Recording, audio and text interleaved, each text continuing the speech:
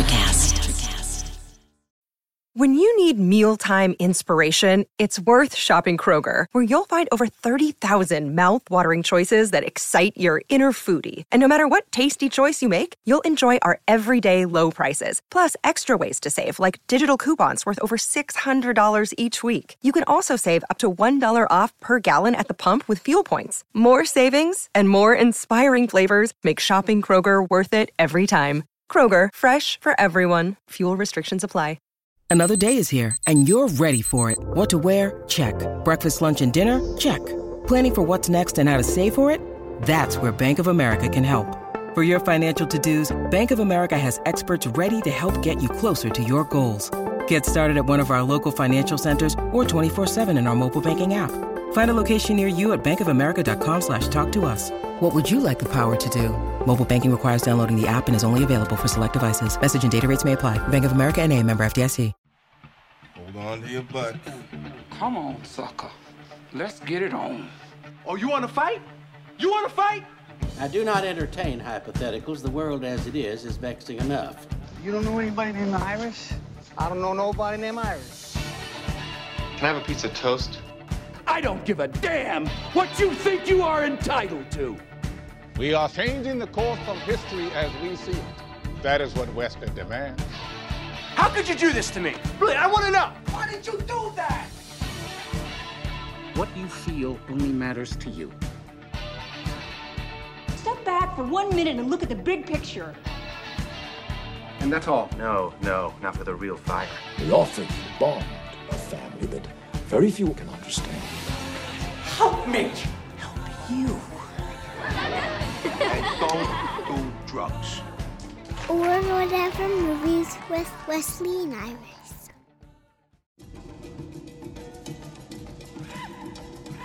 What up, and welcome to Or Whatever Movies. I am your co-host, Iris, and I'm here with my older brother. Not going to do any of the accents. Wesley. Today we're talking a movie from 1988. One of my favorites of all time, Coming to America. Not to be confused with Coming to America. The forthcoming Prime original, Coming to America, the sequel. You know, in former times, that would be a harbinger of bad things, right? Which I guess is a redundancy. Coming to America would show up after, 30 plus years and go directly to Amazon Prime. I'd be like, oh, that's a bad sign. But it's not for some reason now? Now that everything is going directly to streaming. That's an exaggeration, but a lot of major things are going to streaming. And you've seen some other follow-ups that have done some justice to their predecessors, Bill and Ted. And Borat. Maybe it's a comedy thing. Here we are reviewing Coming to America, 33 years since this movie came out. And how long has it been since you've actually seen this movie? Watched it just last night, but before that it had been about a year. But this doesn't feel, obviously this is an 80s movie, and this is a prime 80s movie, specifically for director John Landis, who did a bunch of great 80s movies. But this one wasn't one that I continually revisited as a kid. Coming to America feels like a special Eddie Murphy movie to me, at least as I recall it. I don't remember having a copy of this, and so when we saw it, it was like, oh, Coming to America. It helps that this movie is so clearly a fairy tale. I don't think I ever really realized that, like how just Cinderella fairy tale this thing is, which probably explains why I liked it so much when I was a kid. Eddie Murphy has this weird hold on my childhood. I was far too young to be watching his movies and his stand-up, and yet they're burned into my psyche. And for many years, probably until my 20s, I laughed like Eddie Murphy and then kind of grew out of it. Yeah, doing the Eddie Murphy laugh that everyone knows him for that's not in this movie at all. His character is almost Will Ferrell elf level joyous. I have to say, a lot of this is the unrelentingly happy Eddie Murphy smile, the whole face smile that carries a lot of this movie. You know exactly the one I'm talking about. Like when he's attempting to talk to McDowell in McDowell's office. Yep, and like the mop pushing smile. He has the mop pushing, I made a boo-boo talking about football smile. Also employed it at least once in the Coming to America trailer we just watched prior to hitting record. Yeah, Coming to America coming March 5th. It seemed like that trailer's promise is that all the people and elements that we love in the original Coming to America are coming back. I'm pretty sure you could bury baby faces like Eddie Murphy and Arsenio Hall under the makeup, and their characters would look the same, except they don't. They look appropriately aged. A wonder that some of those mighty sharp barbershop dudes are still around, but I'm glad that they're there. They were pretty old in Coming to America. And especially the old Jewish man. Yeah. But he's probably on like a macrobiotic diet or something. He's Tom Cruise ageless. Yeah, it's New York. But is Eddie Murphy in whiteface like okay? I mean, blackface is completely inappropriate. I mean, this is you saying that the old Jewish guy is white. Are Jewish people white? This is how colorblind I am. This is how equal opportunity and accepting I am. I don't even see color. If there's look, I can't go on record and say that this isn't an obvious stereotype. What plays into the racism is exaggerating the blackface minstrel type character, but it's either the best stereotyping ever or extremely accurate acting. Like if he's seriously, there's no way to justify it. And yet we love this movie so unreservedly. It's okay. Like in watching the trailer, no part of me was like, uh-oh, that might be a no-no now. And I might be wrong, but our separation from the 1988 Coming to America, having these people back, they're naturally going to be in different places because they look different and they're considerably older. But a fairy tale frozen in time, the only fairy tale probably, with Samuel L. Jackson wielding a shotgun. Sam Jackson was always badass. He doesn't have to wield a shotgun, though he does in this movie, and yet he's so menacing all the time. And this 5 years before Pulp Fiction. So fairy tale and themes. If this movie has a theme, it is that true love prevails, true love triumphs. I'm not sure if that applies. Or one day my princess will come. This is based around love. This is a romantic comedy in Eddie Murphy style. It's about Eddie Murphy being his best charming self. Yeah. We've always talked about how likable he is and how he just kind of is a cut above maybe even comedians. I mean, yeah, he's got his raunchy stuff. He has his controversial stuff, but he's one of those effortless Sam Cooke level performers who just, it probably is a lot of hard work. And there's no doubt, I mean, we've heard from people like Jim Carrey and Mike Myers how miserable all that makeup is, but he seems to love doing it. And, this is before The Nutty Professor. It probably allowed for movies like The Nutty Professor and having confidence in jumping around from character to character within the same scene. But I'm sure he works really hard, but he makes it look so fun and effortless that it doesn't, it's just about watching him and enjoying his range. I guess, him and Arsenio Hall. And this, too, shot in 1988, was kind of at the height of Eddie Murphy-ness. Like, he come off of, Trading Places with John Landis, right? Yes. And was kind of at the apex. Like, Eddie Murphy had already arrived by the time that Coming to America came out, and was basically, he was in his, I think, his best form. Even John Landis said that Eddie Murphy, because they had a little bit of friction, it doesn't mean that they had a bad professional working relationship, but even John Landis said that Eddie Murphy is a totally different person on Coming to America than he was from Trading Places, because he became Eddie Murphy, for better or worse, all his public persona, and he knew what he was working with. He knew what he had. Eddie Murphy knew what Eddie Murphy was made of. Right. So he was, and everybody knew what Eddie Murphy was made of, and he could do whatever he wanted. He could be much more aggressive, much more selective, particular about what was going into his movies. And rekindling a friendship and a partnership, a professional partnership from a few years before, still, the power dynamic had shifted. It sounds like we are in agreement that it's simple, it's not brain surgery, but kind of a genius level performance here. But also this is, Eddie Murphy receives a storyboard credit on this. This was his original idea. And I think that it says a lot about his sensibility and his taste, at least in terms of 80s sensibility. That he had some real taste or real understanding of what to give to people. He's a gifted actor and mimic, and he's a smart guy, obviously, and that allows for him to be able to create his own material, or at least generate the genesis of these ideas. Right, but still a full-on R. You could probably largely say this is not for kids. We got Arsenio Hall's preacher, pastor, presiding over the bikini contest. And Look, you got Sexual Chocolate. I almost did the voice. Don't let me do any voices, okay? I forgot too. I was gonna introduce you as Sexual Chocolate. Oh, okay. So you did watch the DVD copy that I handed you, right? Yes. Okay, you didn't do some weird thing like IMDb free TV, because if you will recall, they blew the rating right up top. There were naked booby bathers up front. Oh yeah. Your royal penis is clean. And beyond that, trying to nail down a rating for accessibility and for a wider audience. This was the glory days of R comedies, soft R comedies, where they're like, nah, we're not going to do that. I mean, the boobs are not at all central to this movie. Could easily have been covered up. And there maybe is another cut where they are covered up. It would have been so easy to do. But this was an era when also kids were sitting on the stoop in Queens, apparently, without adult supervision, so that a random dude could be like, I have a date with Lisa today. And they're like, ooh. Like, where are those kids' moms? They're probably hanging out with the Goonies moms, letting them run around in pirate caves, leaving the kids unattended. So it's just boobs and F-bombs? Is that it? Yeah. I watched the featurette too, and at least in John Landis's opinion, this is the first black movie that isn't about being black, or one of the first big black comedies that isn't about being black, that the characters are black, and they may even attend Miss Black Awareness pageants. But the fact that they are black, or even that the main characters are from Africa, is secondary to the romantic comedy and the fantasy. I don't think it was an agenda. I'm not sure that there were necessarily agenda movies at the point that this was shot.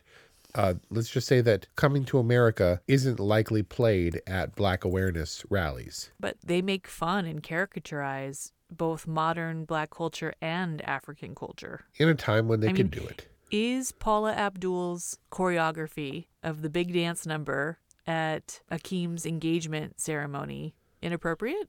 I don't think so. This is never something that's been flagged to my knowledge, but it's African looking, I have to assume, in that it's frenetic and full body and totally, I think, for the time, contemporary dance steps.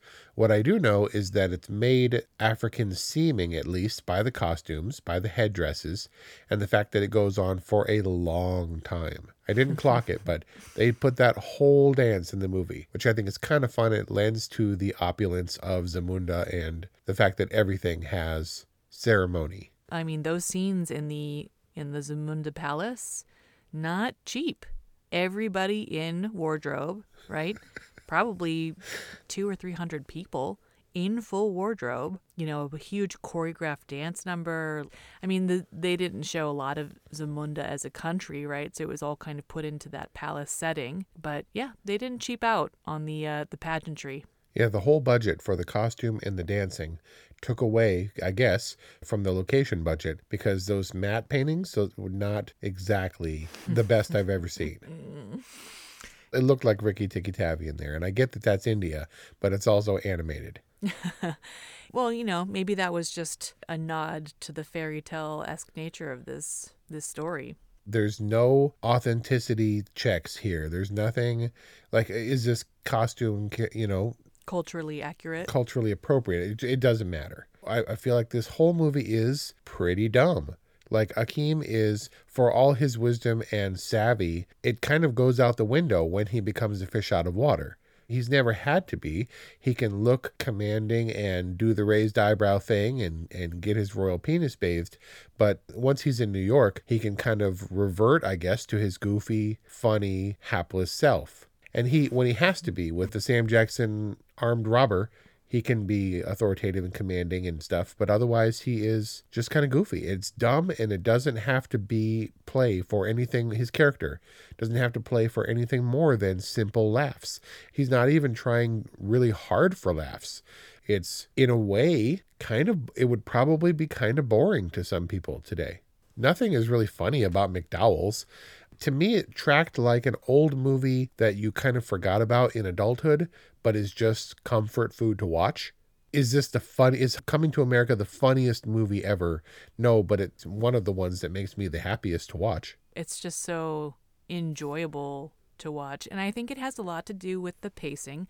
The movie is fairly well structured in that almost everything is set up and paid off pretty expertly. The execution keeps up with how well the story is structured.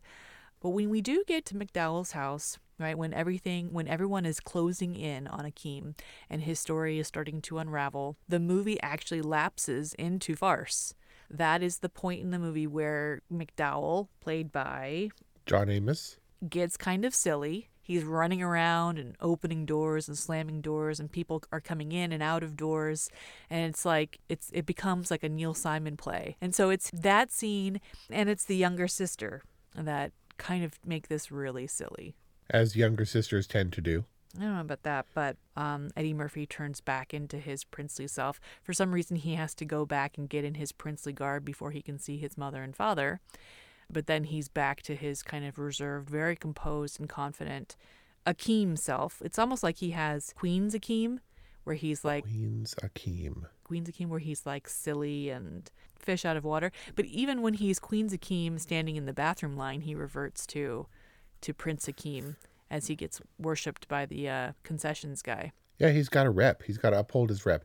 And even more so, maybe he can't be goofy or non-regal around his parents. Hey, we're going to see my parents. It's obvious because of the flower petals. We should probably change to look presentable. Like, imagine if the king and queen had showed up and found Semmi in the nicely spruced up room. Imagine if they had found him in, like, the dead body shithole. How much more trouble he would have been in. So they were like, we should probably put on the leafy berets and show up proper. As the movie gets zanier, Akeem and Semmi go back to their sort of regal state, where he's speaking to her simply and losing a little bit of the charm that he had in being funny and all the stuff that brought Lisa to like him.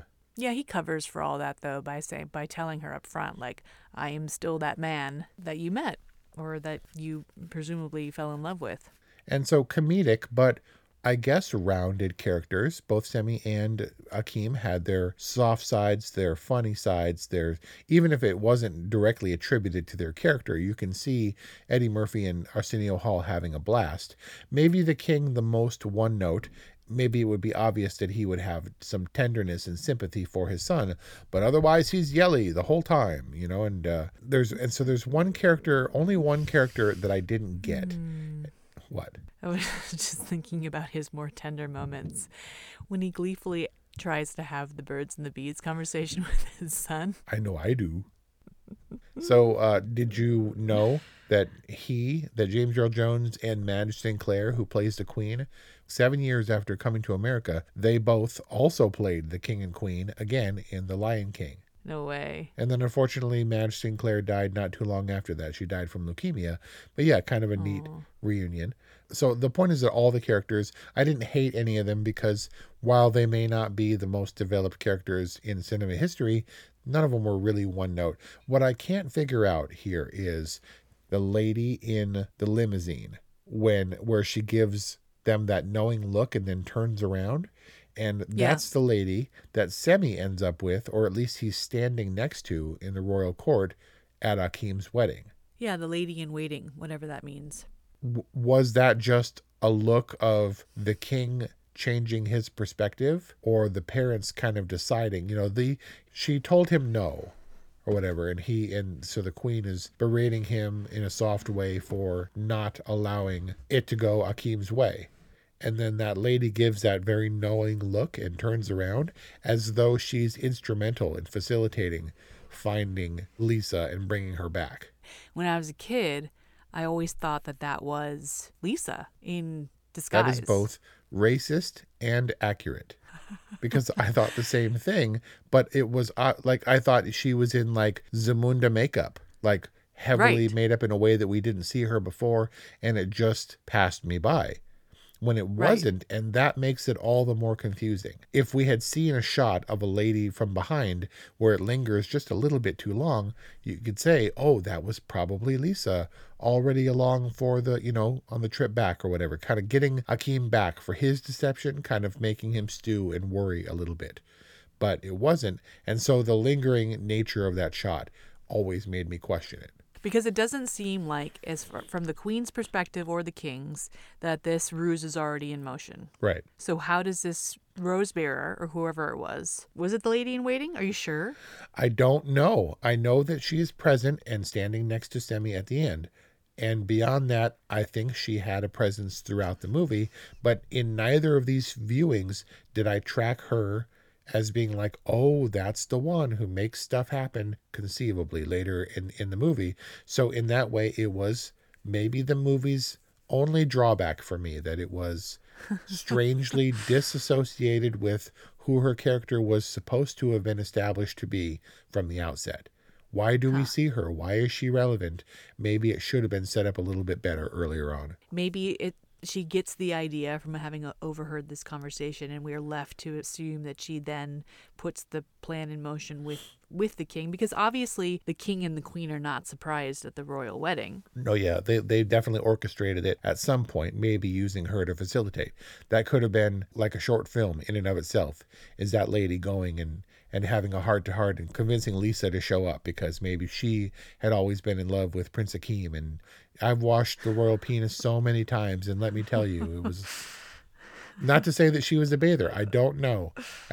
It's whatever. Well, I mean, if that's the only drawback in this movie for you, if that's the only sticking point, then I think probably Coming to America is, doing pretty all right. We haven't talked about Arsenio Hall, at all. Yeah, Arsenio Hall, it's possible. It's probable that some young people going into Coming to America won't know who this dude is. Tremendously popular in our day, and I mean, he hosted the MTV Video Music Awards. What better status symbol could there be? Especially then. Yeah, Arsenio Hall was everywhere, and when you put him in the right role, he's almost like a protege to Eddie Murphy. And Arsenio Hall, they've been friends for many decades. He was in Harlem Nights, and it's just like someone who's in Eddie Murphy's orbit. Arsenio Hall. So, who? No, What happened to Arsenio Hall? Ooh. And then what happened to Arsenio Hall? Well, what happened to that lady? I think she hopped out of the room and is still hopping and oohing somewhere in the hall, waiting to be relieved by Akeem. Bark like a dog. Arf, arf. A big dog. Oof.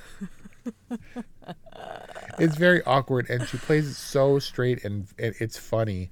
This is, I think, the basis of this movie. Like, if you're not going to laugh at that, it doesn't require skill, this level of comedy, for most of the participants. It definitely relies on the skill of Eddie Murphy, but that scene is funny. It's either funny or it's not. And it's just the ridiculousness of her being in this gown, and she's the most refined, cultured, prepped lady ever, and then she's bouncing around and woofing and oofing. Because in my memory, I didn't track this other lady that was in the limo. I thought Semmi ended up with her, who would have been the perfect girl for him. Right, because Semmi had no problem following tradition and living a life of luxury. It's always funny to me how he's so happy to be rescued. Oh, thank you, Your Majesty. When he, his punishment is to be removed from the horrible situation that he's found himself and condemned to the suite of the Waldorf Astoria. Right? I cannot imagine that if he ended up with the hoppy, oofy girl, that he would be disappointed. Yeah, no. Semmi would have been happier and even fronted as the prince to get some play. Yeah, any more than Patrice would have been disappointed to end up with the Daryl hand-me-down.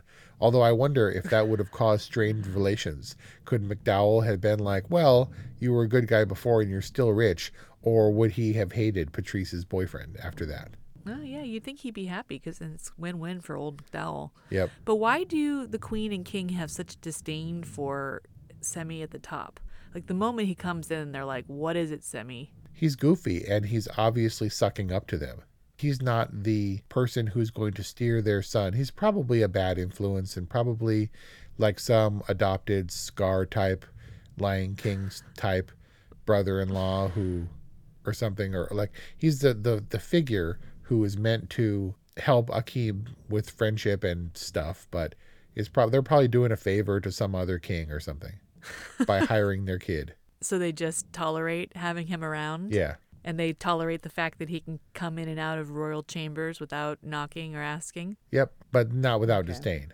But do you know where he is? Like, what's happened to Arsenio Hall? Like, seriously, he embodies just as many characters, if not more.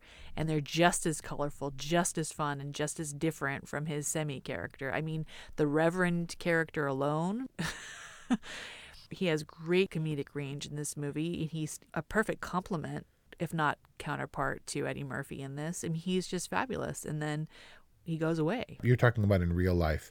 I mean, it all happened for Arsenio Hall. He was a stand-up comedian and a protege to Eddie Murphy. He got his own show and was a big deal. And then his show got canceled. He disappeared. He resurfaced here and then with some charity stuff. At the time, he had a friendship with Paula Abdul, and Paula Abdul attributes her exposure and success kind of to him. And she choreographed that dance number at the top of the movie. Nothing happened to him. There was no controversy. He just kind of faded from the direct spotlight. And it looks like he hasn't missed a step in coming back to the characters, in Coming to America. What's your favorite scene in Coming to America? Interesting. I mean, it seems trite to say the barbershop scene, the Mighty Sharp scene. But it's fun, and it is where I see the most range from Eddie Murphy. And it's probably a testament to John Landis' skill too, that he can intercut without green screens or anything, or without split screens or anything like that. It's just reactions playing for characters who aren't there. Maybe this is rudimentary movie blocking and continuity, but it seemed to work really well in a way that's shocking. Like watching the characters interact with themselves in a way that's flawless, that sometimes for CG and having to stare at the tennis ball on the green screen doesn't work quite as well. This I thought was really effective. Really effective. So much so that we were watching the movie and it got more serious, and he's having the heart-to-heart with Lisa on the subway, trying to convince her that he's the same guy. And Lisa realizes they're in a very public place. And she's looking around at all the other people, and the guy's like, "What do you think?" And the take a chance. Yeah, take a chance, honey. Oh, you did the voice. Yeah. And she gets off the subway. She's like, "I just can't." And I turned to Kelly and I was like, that was Eddie Murphy too, right? And she was No, like, it wasn't. No, it wasn't. And that was pretty funny to me. The point is watching him do his thing. And if there's my favorite scene, it has to be an Eddie Murphy scene. One of my favorite scenes is certainly not one of the more memorable scenes. I mean, I think that the best scene is probably the scene at the Black Awareness rally or whatever it is that they go to, because of just how well all of the characters come together, right? Like the barbershop dudes are in the audience. Eddie Murphy and Arsenio Hall are perfectly in character, with Arsenio just finding everything to be so unbearable, and Eddie Murphy being so excited to be in this all-American rally where he's like, what does he say? Like, go, when he's asked. I'm very happy to be here. Yes. And, Lisa shows her character. They've got these amazing performances from the pastor and from the band leader, Sexual Chocolate. I mean, I think that's the best scene, right? McDowell's there, Daryl's there, everybody is in this scene, and it's just masterfully orchestrated. This movie has such a special place in my heart, and I was about to say I don't know exactly how, or I can't put my finger on why, but I guess we just did. Coming to America, 1988. Is this one of the movies you wish you could change your rating system for? No, because I give this movie a totally. You can't give them a totally. That's my rating system. Oh, well, then I give Coming to America a totally on your behalf. On my behalf. I was kind of waffling because you have to acknowledge the impact that this had on our childhood and that fuzzy place that it occupies. Is it the best Eddie Murphy movie? I don't think so. Come at me, bro. But if Beverly Hills Cop is Eddie Murphy's The Hangover, then Coming to America is the old school. Don't even. You can't come at me about Beverly Hills Cop. The Hangover is more treated like a serious movie, and old school is definitely a comedy. I don't see Beverly Hills Cop 2021. No, but so this was, as you mentioned, the height of Eddie Murphy's glory days. And John Landis and he worked together again for the ill-fated Beverly Hills Cop 3. A couple years later. And Coming to America is arguably the last great John Landis movie. It might also be the last great, innocent Eddie Murphy movie. I can't think of another movie after this where Eddie Murphy doesn't kind of have a chip. Whatever the case, this movie exists, Coming to America, at the perfect confluence of fame and talent of Eddie Murphy and John Landis. Craig Brewer, who directing Coming to America, is not known for his comedy chops. So we'll have to see how that goes, but it seems like everything in place. It's hard for me to imagine that magic can be captured this far on. We'll see March 5th. Thanks for listening to our review on Coming to America from 1988. It gets a totally from Wes. Wait, did you decide? No, I didn't decide. I don't think it matters. Coming to America is review proof. It gets a totally from Iris. That's our review on Coming to America. Let us know what you think. What's our phone number, Wes? 818-835-0473. Or whatevermovies@gmail.com. Follow us on Instagram @orwhatevermovies. Thank you for listening, for all of your support, and we'll see you next time. Because the greatest love of all inside of me, yeah. Sexy chocolate.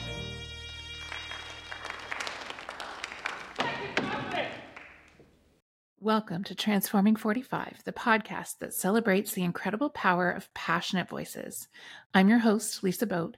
Join me in conversation with heart-led humans who share their deeply personal stories of transformation. Transforming 45 is here to uplift, connect, and remind you that it's never too late to write your next chapter. So get ready to be inspired, empowered, and transformed. Join me in this community where through powerful storytelling, we heal and reclaim our inherent magic. Electricast. Hi, I'm Mark. And I'm Peter. We're the founders of Electricast Media, bringing you great podcasts like Nightmare Road Stories, Tech Talk Revolution, and Bodacious Minds. Electricast networks include Ruby for female empowerment, the Best Business Network, and GPN for geopolitics. We built this company to create community and amplify diverse voices, and we really appreciate your support. So, keep listening to Electricast podcasts and hear the culture. Electricast.